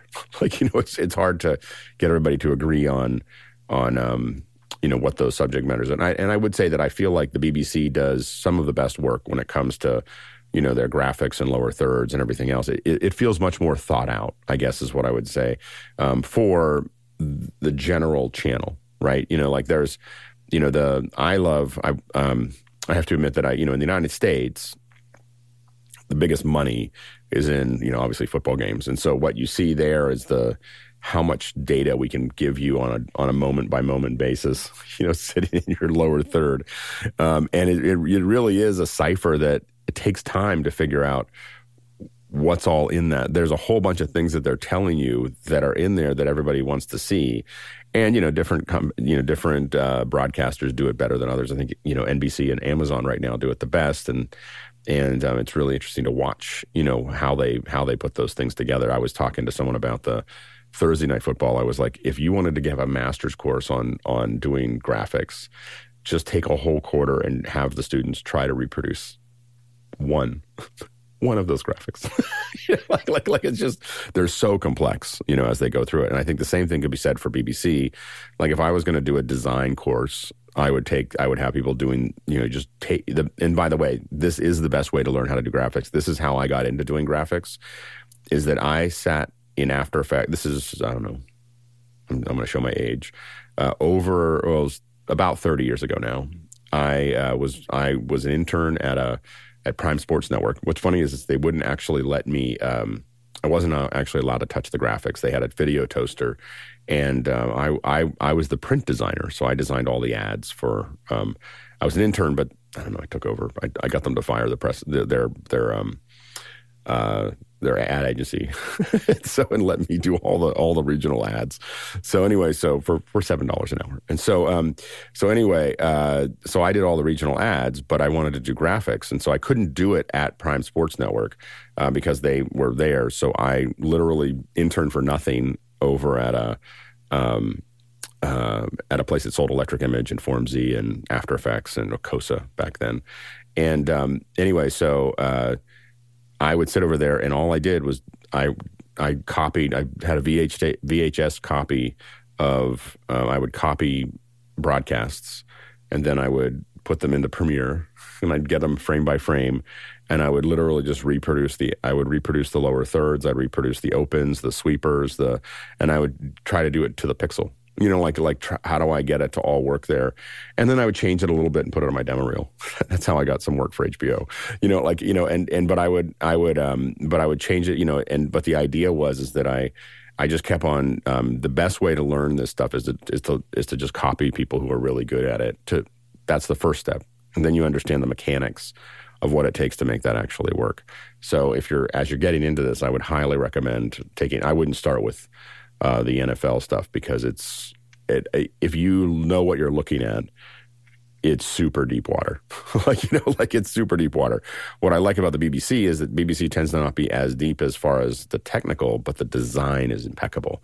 The use of white space, the use of layout, the use of animation, and it's still complex. And I don't know if Alex wants to argue with me there or outline that, but I feel like it's a simpler thing, but it's just really well done. It's really, you can tell that there's a lot of meetings to figure that out. When you think about fonts, Alex, what do you think about? Well, I think serif is okay as long as you make it large enough. So, and serif do you is really good for see broadcast graphics with serif fonts? Yeah. I mean, the thing is that It is true the BBC News Channel is trying to use less of it, but they do, when we're talking headlines and certain things, they will actually use serif, because essentially the size would have to be like 5 lines of text. Is that kind of like a nod back to print? Like for headlines, it's kind of a nod back to... Maybe, although the thing is, that is true. But I would say that I think they use it for contrast, so that they use it as a contrast to information. So they will actually use serif, although it is being, as they say in software, depreciated. That it's not being used at the smaller sizes that they have up until recently. But no. That's essentially the rule. The general rule has been that they do have a whole range of. They had a typeface commissioned for the BBC, both BBC Sans and BBC Serif, effectively. It's downloadable even from their website. Oh, really? Really? Yeah. Oh. I will say, this is a complete non sequitur, and then we'll jump to Bill here. That if you are a large company, and I don't mean a big company, but I mean a largish company, getting your own font done saves you so much time and effort. It is because, you have all these licensing issues. If you're trying to pay attention to the license of your font and the rules, most people just ignore the rules, but they are putting themselves out at some, risk to do that. And it is such a great thing. I work with companies that do that, and it just makes it easier because they're like, here's the font, and they own the font. It's their look. It oftentimes looks like something else, like it's kind of close to something, but they've added their own little twist to it. But having a foundry put it together for you it just makes it so much nicer. Can I tell you, Unilever Sans, so the company Unilever, 700,000 employees. And if you look at their typeface, it is Frutiger, but with a curly L. And three other characters that are actually different, but enough so that if you see more than 5 or 6 words in that typeface, you think it's different. And most people can't tell the difference because you can't copyright the actual shapes of letters. Yeah. But you can, as Steve Jobs knows, you can copyright names of fonts, hence all the fonts initially on the Mac having been named after cities, and with ironic links to the actual fonts that they're ripping off. I mean, being inspired by. Go ahead, Bill. Except San Francisco. I don't think anything has changed more in my career in terms of inside my head than the use of graphics on moving pictures and on screens and displays. And I say that because we know that, broadcast is still a big deal. It's still the Super Bowl is still the biggest game in town and the rest of that kind of stuff. But obviously more and more eyeballs are moving to these other forms of time spent consuming information. And I'm just fascinated by the idea of flickering through your Instagram account or your Facebook account or something like that, and what people are having to try to figure out in terms of just briefly catching someone's eye and stop them. Alex was mentioning the fact that they're doing text blocks so that you can hopefully grab them. And all of that is just, tested and tuned down because it is so hard to get somebody who's just going by to stop. And if they don't, it reminds me of the old billboard conundrum as somebody's driving by. If you don't catch them in the first 7 words and make an impact on them, they are going to drive by and pay no attention to it. So I think you really do need new tools for this new era. Most of the old type came out of the print world, but it's changed now. And I think what Tuomo's doing in terms of HTML generated source graphics that can be really conveniently put into a stream, because that's what we're watching, is streams and floating pieces. And to get something that allows you to do that efficiently is, I think, the whole game now, because nobody has time anymore to do more than flip until you find something that catches you and then spend a few minutes with it. One of the things that I really found interesting, I find interesting in general about TikTok, but I really found interesting about one specific thing, which was the unbearable. There was a scene or a cut between the unbearable likeness of greatness or whatever with where they're in the convertible and it cuts back and forth, and the only thing they're using, everybody used the same clip, and all they changed was the text. And they would get to say how work is going, how their relationship's going, how they are in life, and everything else. And I realized how powerful that can be. Is just there were hundreds of thousands of videos of people showing their own version of that. It was just really interesting. Yeah, go ahead, Mitchell. I also agree that BBC does a great job. It's classy. The lockups are perfect. It's a good way to do things. On the other hand, a lot of things here in the US of A is let's throw as much stuff down here as we can without any regard at all to whether it complements or contrasts what's going on in the main image. I go back to the days we used to stack a couple of lines of text with a Chiron machine to say who and where. Nowadays, you have to deal with, I do a lot of corporate work. You're dealing with style guides, colorways, corporate logos, and everything must be just so in order to be able to be acceptable. So it's gotten much more complicated and much more dramatically in your face. I mean, broadcast TV with the lower third bugs that are dancing around and they've got little characters. I mean, what isn't going through their heads when they design that into, when you're trying to watch an action sequence and you're competing with all this stuff going on over in the corner? Don't like it. I have to admit that I know that I'm probably on the far end, but every time the CNN stretches the font, I have to turn. I literally have to. It makes me so upset. I have to change the channel. I just can't. It'll pop up and I'm like, are they going to do that? And then they stretch it, and I'm like, okay, I'm done. I can't watch that. It's just Alex goes. Wrong. It's just so wrong. It's the same what I do is I pause if I'm in the right mood, and whoever's with, and then I count the number of typefaces they've used on the screen in CNN on the lower third, or in any moment. It's just like they garish. But they're so similar design fonts, but just slightly different. So the one is slightly different from the one and the other one, and it's just like it's just the worst. So don't spend your time recreating CNN is my tip. Just leave that one alone. Yeah, if someone's watching from CNN, I apologize. I don't blame you. Like, I know that, but wow, someone needs to go spend a year figuring out what you actually wanted to do and then just do that thing. Fonts are not meant to be stretched up and down. Just not meant to be. Not like that. Tuomo. A thought about the CNN situation. So actually, sort of like a production difficulty when you're producing news is that you have 100 or 1,000 journalists entering content into a template system, and they may or may not have a preview at their disposal. So they are just writing stuff there, and you as a designer, you will need to figure out how you are going to squeeze all that content into a screen. And there are a couple of approaches that you can do. You can either have a sort of like a fixed limit, how many characters you can fit onto a screen. But the difficulty there is that since we are not using monospace fonts, it means that if you have a phrase which has a lot of I's and L's, it is going to be super narrow. And if you have M's and W's and O's, it is going to be super wide. So what you can do, you can either start squeezing text in, like you are doing at CNN, or you can scale it down. But once you start to scale it down, then it may not match with all the other text on screen. So it's a very difficult problem.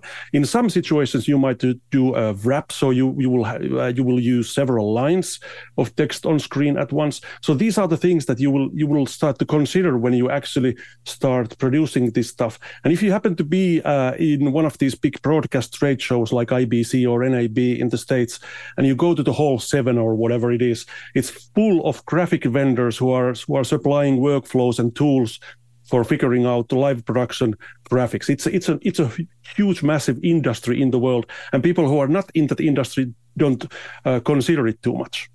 Yeah, it's just that my thing about CNN is that not everybody does that. Not everybody has that problem. Other people have figured it out. That's all I'm saying. They've just decided not to. Next, let's go to the first question. First question coming in from Michael Tan in San Diego, California. It's a lower third question, and is it common to change lower thirds on the fly during a show? And if so, what do you use to change it quickly before sending it to program? And this is coming in from the QR code, by the way. Go ahead, Alex.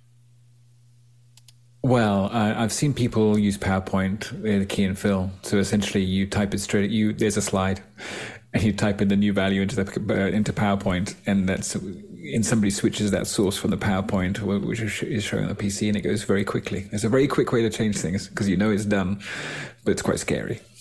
Yeah, go ahead, Tuomo. Can't hear you. Can't hear you. Zoom muted, Tuomo. You're Zoom muted. Sorry. So it depends on your budget. So you can use a PowerPoint, or you can use a photo editing application, something to create an asset that you will be able to show on screen somehow. But on the other end, you might have a huge workflow where you have real-time 3D renderers and you have journalists entering data, or it is going to be extracted from an automation system. So it really varies that what kind of production are you doing? Yeah, absolutely. And, again, dynamic, what you're seeing with our show is actually dynamically being generated. So, SPX is getting data from Mukana and from other sources and throwing those things in. So those are, that data, no one typing anything in. Like, we typed it in eventually. I mean, our name is there, but all that stuff is being popped up dynamically. And that is one way to do that. Definitely we have other, with a lot of the Avid systems and some of the other ones that are there, yeah, you have a database that you're just typing into, and if you change that, you can change it on air. But typically, what happens is there's triggers. So if someone changes it, you'll see it swing off and then swing right back on again. So that's a behavior. Like, someone just touched that data point, and when they touch it, that's a technical term of they touch they touch something, and so it goes, I'm going to go off, I'm going to change it and come back on again, grab the data again and come back on again. So that's a pretty common thing to do as well. Go ahead, Courtney. Yeah, and all the live news graphics packages have a means of putting in breaking news stories. And when they're doing a live interview with someone, there's a graphics operator in front of a keyboard that is listening to what's being said live in the live interview, and they'll type in a key phrase like, reports missing person showing up in his garage, or something that just said a moment ago, and they'll keep that as a tagline at the bottom of the screen to keep you informed with what is going on, what they're talking about, and what the breaking news is. So almost all the news packages there's different software packages available for local news and network news that incorporates, Chiron type live insertion of last minute things. So they type it in, they look at it, and the director can take it on a moment's notice. Yeah, and a lot of times one of the things that we try to do if we're not at that budget is to have two keyers, in setup ready to go for our system. So having two downstream keyers allows us to, make sure that we can make an adjustment and then go from one to the other, or, animate out, animate back in, and then we can make those adjustments on kind of a lower budget system. Next question.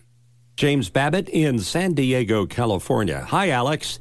The safe space on the screen seems small. What type of information would you put into this space? And I'm talking specifically oftentimes about social and other things that in live streams that we do, and where we get boxed into a very small amount. When we do things that we know aren't going to be, we're not competing with captions, we're not competing with social, we use up that whole bottom area.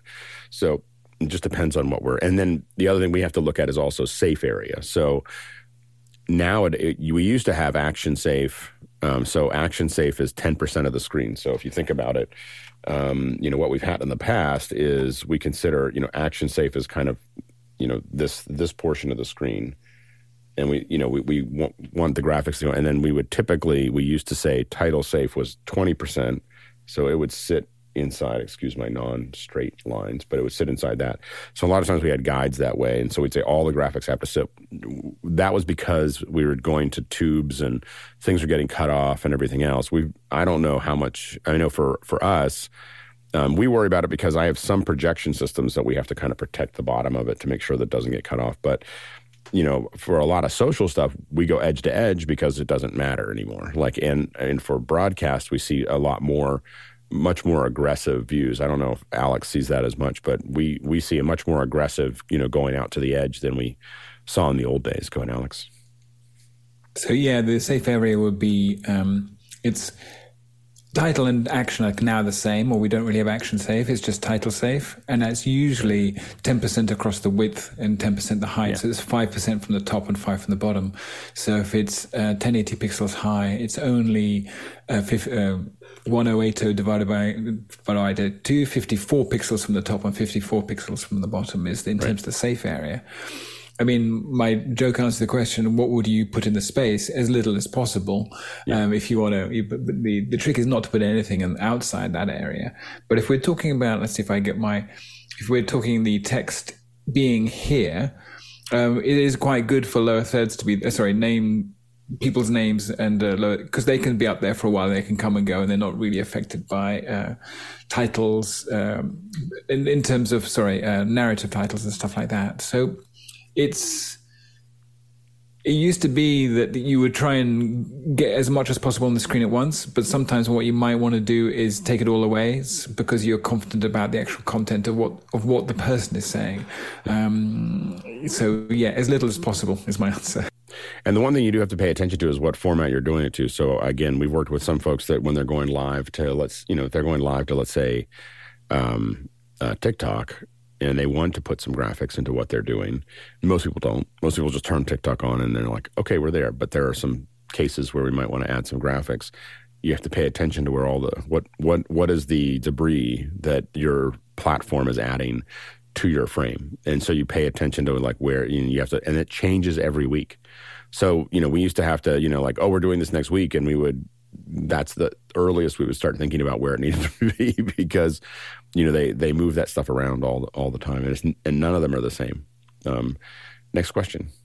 Next one in from Robert Linkrum from Belmont Shore, California. Long ago, an editor mentioned that the text becomes more readable if the drop shadow is prior to a letter on the left. At the time, I noticed that print ads did do this also. Please discuss. Go ahead, Alex. I think this is an old spouse's tale, to use a slightly newer way of saying it. Not in practice, no. Of course, if you have to have shadows, that obviously does remind me of the 1980s in terms of TV graphics and everything having a drop shadow. But in practice, what people are doing is putting areas of color below type and then all with semi-transparent so that you don't rely so much on the drop shadow. Although recent graphic toolkits that have been used for social in the UK, they would actually have just quite subtle shadows. But I think what you're really doing is you are actually having to do you should do a contrast test of your type color on top of your video. And there are some technical ways of doing that as well. And it really is to do with whole areas behind type and not necessarily the direction in which the shadow is going to go, I'm afraid. So no, is in my opinion. Yeah, and the high-end hardware ones, and I just was looking at a software one that does this, will actually blur the layer below it while it's coming out, and it was like, like it just really looks nice. It's just that it's an extra processing loop, and so we don't see that in hardware very often, but there's some high-end hardware and some software that'll do it. So as that thing rolls out, it's actually blurring what's behind it, making it a lot more readable, and blurring it and darkening it as it comes out, which is really beautiful. It's just that it's complex to do that without any delay. What were you going to say, Alex? But in the case of video, you can, in the case of Final Cut Pro lower thirds, they can process the video that they're on top of. That's not a problem. Yeah, if you're doing it in post, it's not a problem at all. I'm talking about live, but sure. Yeah, and I think that looks, I don't know if you've done that very much, Alex, but I find that to be very pleasing, to blur that background a little bit. Yeah, the trick is so that people don't even realize you're doing it. Because instead of it being like, oh, it's all turned into frosted glass. Just a little. Yeah, just enough so that you've got less contrast. Because essentially what you need for type is the type has to have the contrast, not the thing on top of it.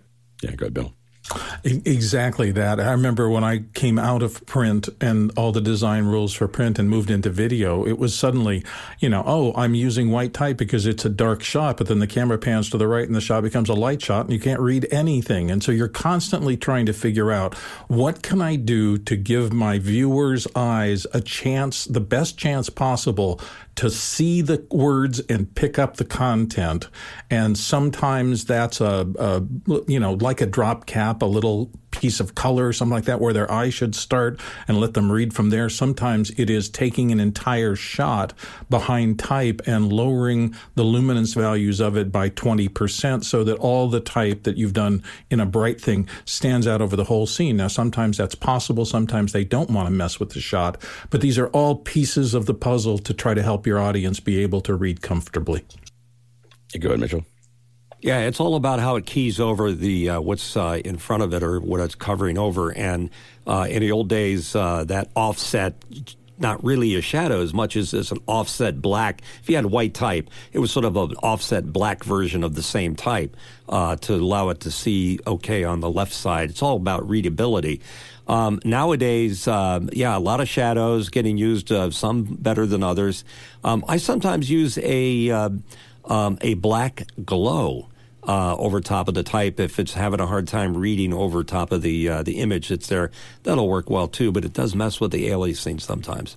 Good, Twoma.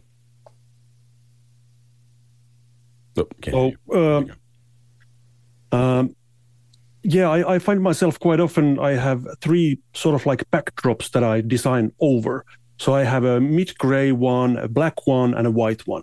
And I try out my test on all of them. And if the design style dictates that you shouldn't have any boxes behind your text, I quite often find myself adding a little blurry shadow onto it. It is so subtle that you really cannot see it over a normal image, but over a white, like if you have a white type on a, white sky or snowy background, you will need to have something in there. And a very, very soft, subtle, 5% shadow will do the trick. Next question. Next one in from Mike Edwards in Brooklyn, New York. Morning, everyone. What would the panel say is their top 3 favorite fonts for lower thirds? And also, what is your preferred font size? Go ahead, Mitchell. My favorite, Futura, because it comes in different family sizes. Myriad, if you're trying to use Windows nomenclature. And the old Stone, Sans Serif, was one of my favorites. As far as sizes, it's always small enough to be readable, but not too large to be horsey. Go ahead, Bill. Yeah, and you learn pretty early. Typefaces are entire families, and they come in a variety of weights. And you get down to the individual font, which is one weight and one treatment of one of those typeface families.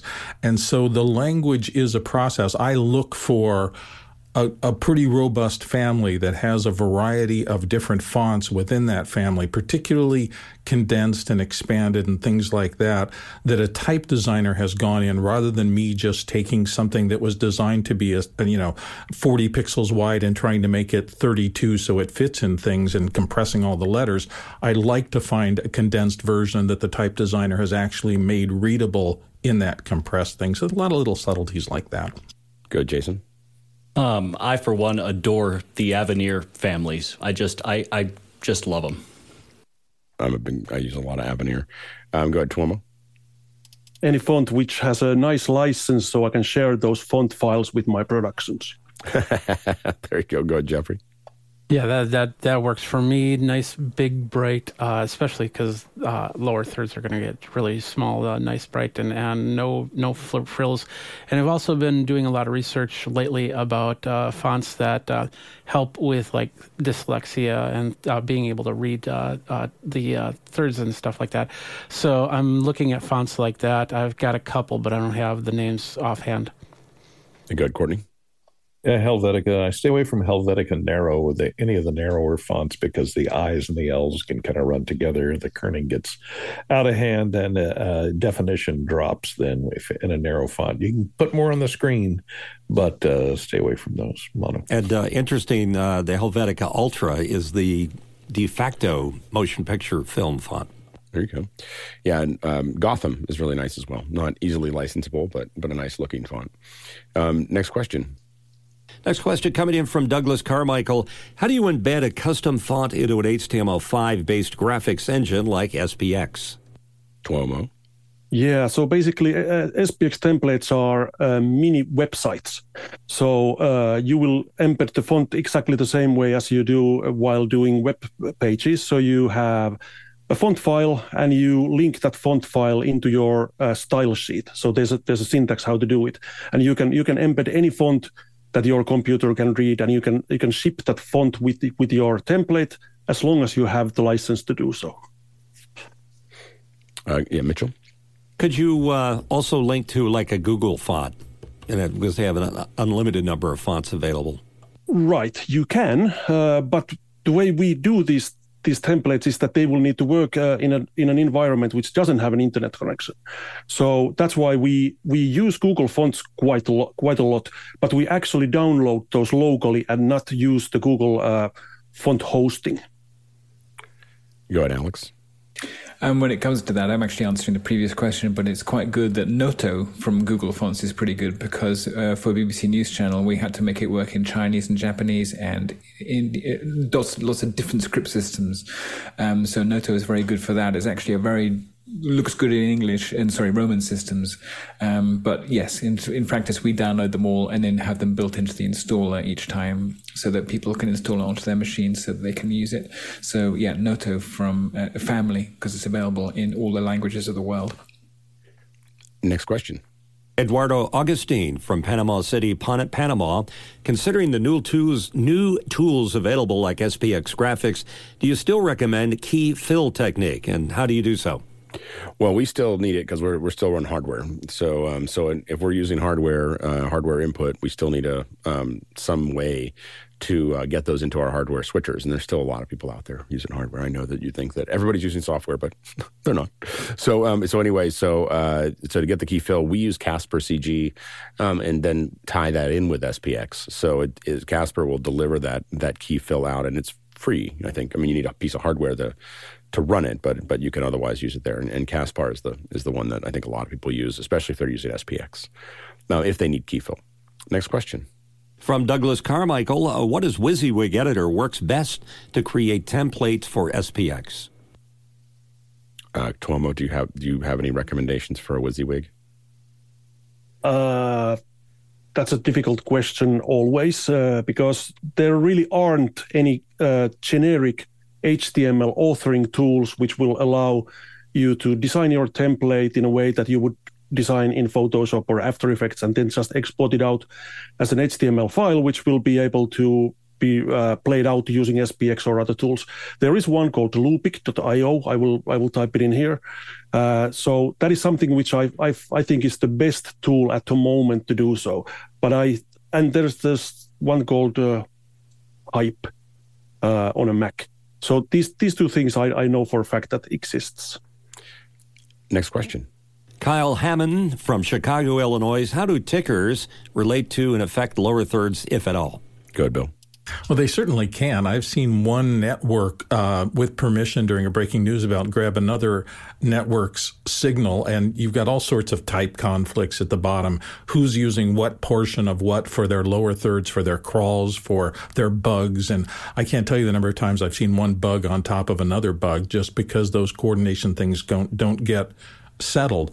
I don't think I've ever seen a style sheet that's universal across television that says if you're going to do a crawl, it should be in this space. Everybody tries to figure out how to get along with everybody, but it's sometimes not easy.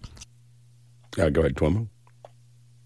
In broadcast, they quite often they talk about a concept called transition logic. So on my screen here, you can see my name there, and now when a sort of like a ticker comes on there, the name strap moves up. So those layers are linked together. And this is a very important concept when designing these things, that how should these layers interact with each other. And it's super, super difficult often to produce these graphics which actually does that. Courtney? Yeah, with the horizontal ticker, you have to also pay attention to frame rate of the video that you're using and the speed and size of the font, because otherwise you will see judder as the type moves horizontally. If the horizontal refresh rate is different, it'll get confusing. So you have to choose a slow enough rate on the scroll for the ticker to not look like it's jumpy or uneven, or it creates scrolling artifacts. So it has to be synchronized. The scroll has to be synchronized with the frame rate of the particular media that you're overlaying. Go ahead, Alex.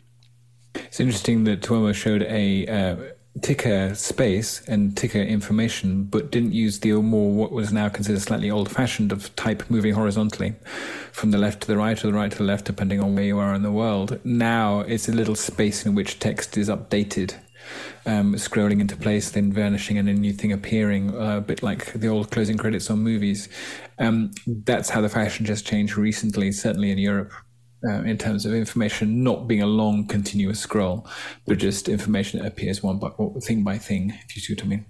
Which I think is highly superior. It makes me much less stressed. Like, like it pops up, waits, and then pops up another one and waits, and pops up another one and waits. It is so much nicer than the... Because the other thing is the problem that Courtney pointed out was that you see this, you actually see the frames oftentimes as it goes across. And so it's just, it's not a great, it's not a smooth experience, And so I think I'm glad that the fashion has become something better than what it was. Next question. Next question is for me. How about using 3D text and graphics? You definitely see that as you look at like the things that are, and we had, for other reasons, we had VizRT on. VizRT is probably one of the leaders. VizRT and Chiron are the two that probably build the biggest engines for doing 3D graphics. If you're talking about live 3D graphics, of course, you can build these lower thirds in 3D in a variety of tools. Motion has it just built in, so the Motion engine just does, you can do 3D text there. So there's a lot of, I feel like it's too much. Like I'll be on it for lower thirds. I think that you can use 3D graphics here and there, and I love playing with them. We have them for the countdown clock, and I love using 3D graphics for countdown clock because it's big and it feels real, all this other stuff. But I don't particularly like it for lower thirds. I think it's very hard to make it, because I think we're now moving away from readability, and you're getting into a form over function problem. Yeah, go ahead, Alex. And when somebody says 3D graphics, I picture two helmets bashing into each other in the middle of the frame, effectively saying, this team is going to be playing this team, which is okay. But if we're talking about lower thirds and content that is going to be providing lots of information, then it's hard. There's not much space for the 3D-ness of 3D type, I would say. And I will say that, again, if you watch Sunday Night Football or Thursday Night Football, specifically in the United States, you'll see a very elegant way of using a lot of 3D inside of those spaces. But it's a lot of work. To get 3D to work, you're putting a huge amount of effort into it. These are multi-million-dollar graphics packages that take a year to put together, and it's an incredible amount of resources to do that and to do it well and do it and constantly have changing data. They have to think of everything, like every single thing that you could possibly put into that.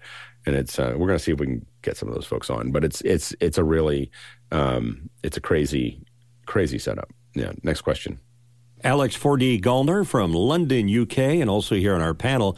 Tuomo, can you talk about how After Effects can create graphics that work on the web that can also be incorporated in SPX designs?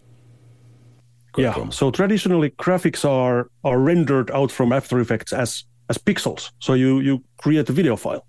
Now there is a technique called Lottie animations, which is basically that you create your animations in After Effects using vector shapes. So paths, text, these kind of things. You can animate them, you can move them around, but in the end, you are going to create basically a text file which describes that animation. It's not pixels. It is not pre-rendered video.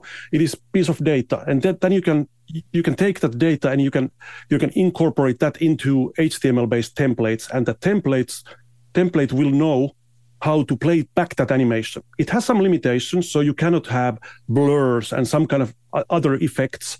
So all the filters in After Effects are not supported, but a huge amount of those are. And another benefit of it is that it will play back at your device's refresh rate.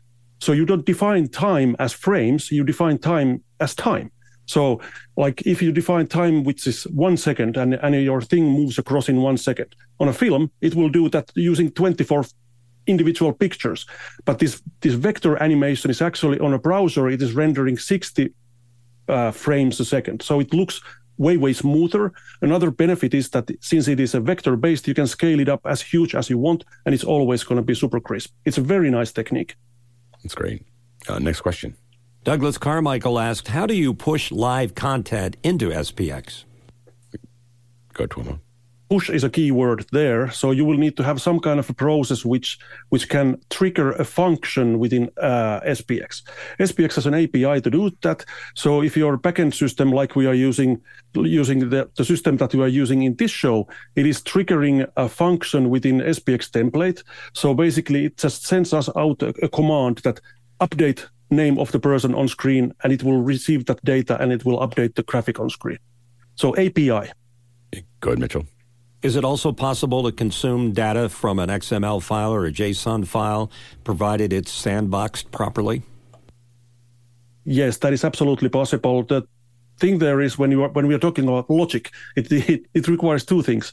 You will need to have a process, and you will need to trigger to execute that process. So you will need to come up with a solution that where is your trigger coming from? The trigger might be a timed process. So a timer will trigger that function every second. So then it may get the data from your Excel sheet or XML file, JSON file, API once a second and update that on screen. And the refresh rate can go up to 50 times a second when we are talking about SPX. Well, it's a good hour. It's good little chat about graphics on lower thirds. I think we'll keep on coming back to these kind of subjects, and I think we should do something about the Lottie animations and maybe do a second hour on that and really talk about how that actually works. That'd be a fun second hour to dig into. So stay tuned for more of that. Thanks to the panelists, of course, for everyone coming here. Our special guest, Alex and Tuomo, and all of the panelists for the first and second hour, and having and being able to keep this conversation and holding that space for us. So we really appreciate all of your contribution. Can't do it without you.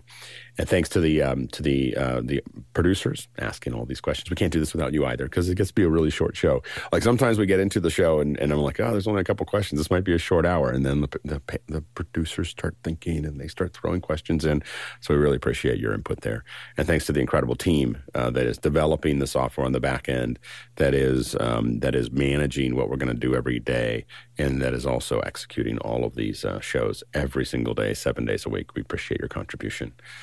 We traveled, drum roll please, as I move things around here, 46,000 miles. 46,000 miles, and that is 74,000 kilometers, and that's 366 million bananas for scale.